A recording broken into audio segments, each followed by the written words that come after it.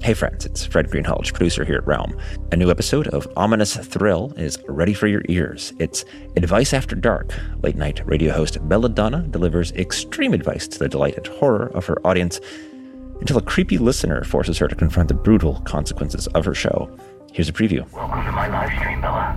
Say hello to everyone. What do you want? Click the link. Watch along. I'm not clicking links from psychos. You put that trash on the radio every night and I'm the psycho? You sound like you need help. I'm not one of your fake callers. My show is very, very real. Do you want to know what it's called? No, I don't. It's called Belladonna Gets What's Coming. Starring you.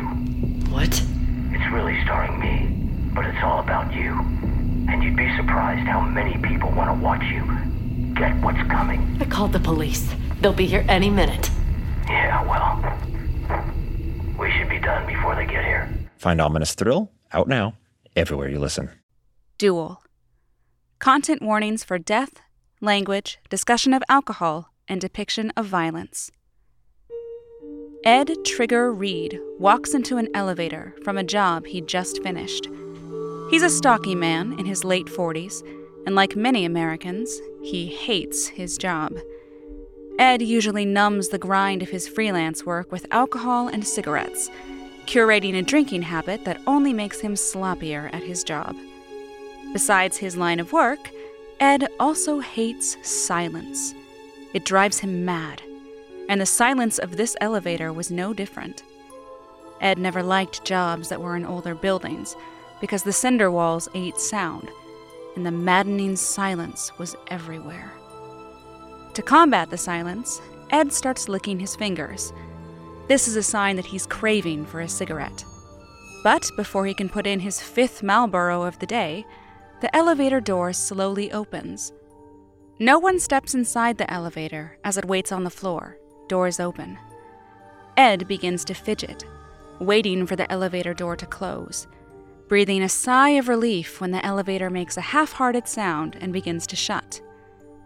But at the last second, a hand gets in between the doors, and a young woman walks in. This girl looks like she's been through the ringer. Ed makes a harsh cough, hoping to scare her away from his proximity. But it doesn't deter the young woman, and she moves within a shoulder's distance of Ed. In an elevator, loss of personal space is customary, but to someone like Ed, this is a grave offense. "Excuse me," he says tersely. The young woman doesn't respond. In his younger days, Ed would have responded to this slight with extreme violence. But he isn't in his prime anymore. His violent temperament replaced by a self-loathing medicated with vice. The young woman scowls up at him, and this gives Ed a strange ping of familiarity. "Do you have a problem, sir?" she asks. With phony kindness, Ed says, "I don't have a problem if you move to the other side of the elevator." The woman responds, "Listen, this elevator is too damn small to move anywhere. I'm basically on the other side already." Ed sighs and goes to open his pack of Marlboros. When the young woman sees the cigarettes, she asks for one. "You look way too young to have one of these," remarks Ed with a sound of concern. This girl could be 12 for all he knew. "I'm older than I look," she grumbles. The girl looks up to glare at him, but her expression changes. "Hey, mister, you're bleeding." Ed notices this and sighs, feigning disinterest as his heart begins to beat a mile a minute. "Just hazards of the job, doll," he says, fumbling for an acceptable explanation. Of course, minutes prior to Ed stepping into the elevator, he had fulfilled a contract on Mark Galento, who owed the Pizzuti family money. But this young woman didn't need to know that, and her observations were dangerous. Ed begins to lower his hand to his thigh, where his holster lays, just in case. How horrible it would be to murder a child. He doesn't want to do it, but he can't leave a loose end. You're not the only one with a hazardous job, the young woman states, facade beginning to drop. "I know why you're here. I've been following you." She stares at him with angry eyes, and Ed wonders if that's why her gaze is so familiar. "Do I know you, honey? Is there some kind of business we've participated in?" he asks her. The young woman is silent, but her hand glides to her thigh, an unmistakable gesture to a hired hitman. "What do you have?" Ed asks. But this question is pointless. He knows what it is. "Do you know what you're doing with that?" he questions. At this point, he is stalling for time, in the hopes of figuring out why this girl is so familiar. But he has no time to think. The young woman answers right away. "It's a Colt 45. I've had 21 years of practice." Ed's made too many enemies over the years. Too many people have reason to threaten him with a gun in an elevator, and he can't narrow it down. Panicking, he asks, "Who put you up to this shit?" The young woman doesn't answer, so Ed tries a different tactic. "Can't we call this a draw?" The girl shakes her head, and with that small motion, Ed knows she has to die. Their fates are sealed. They both know what's to come, but both are hesitant to pull the trigger. Ed frowns. The dance of death is long and laborious in his mind, but he hates the end, when the air is silent and the breaths are held. Ed doesn't want to die here, in this dirty, grimy, too quiet elevator. But the young woman is calm and collected, content with her life choices and willing to die for them. Ed wonders what those life choices are. "I'll ask again. What do you want, girl?" He questions with just a hint of fright. In answer, the young woman assumes a dueler's stance. Ed follows.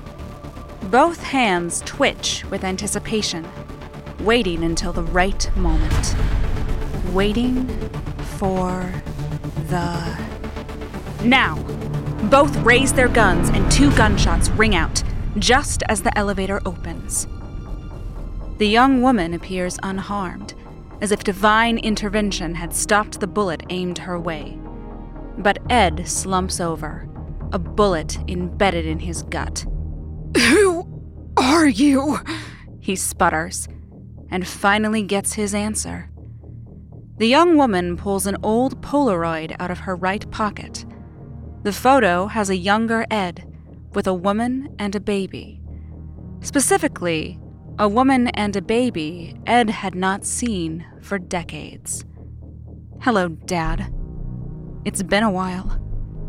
Do you even remember your little daughter, Ray?"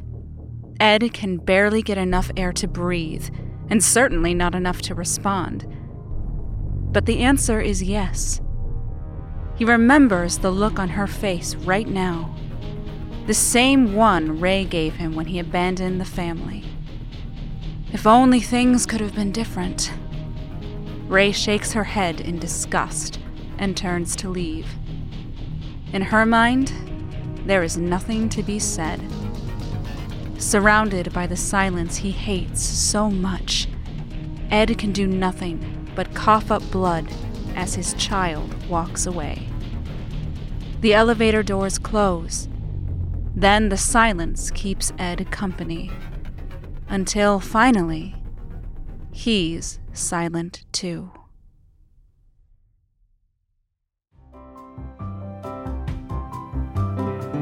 This microsode was written by Joshua L. Belmonte, with editing by Tal Minear.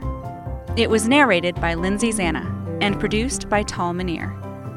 Joshua L. Belmonte is a writer and producer of Merchant of Death, an audio drama about a WW2 vet who turns to a life of crime. Lindsay Zanna is a voiceover artist and singer who can be heard in audio dramas such as Arden, Primordial Deep, Dining in the Void, Starfall, and many more. Here's a quick question for you. How did you sleep last night? If your battle for a good night's sleep feels relentless, I have the answer. It's a podcast called Sleepwave, with meditations and hypnosis created to help you fall asleep.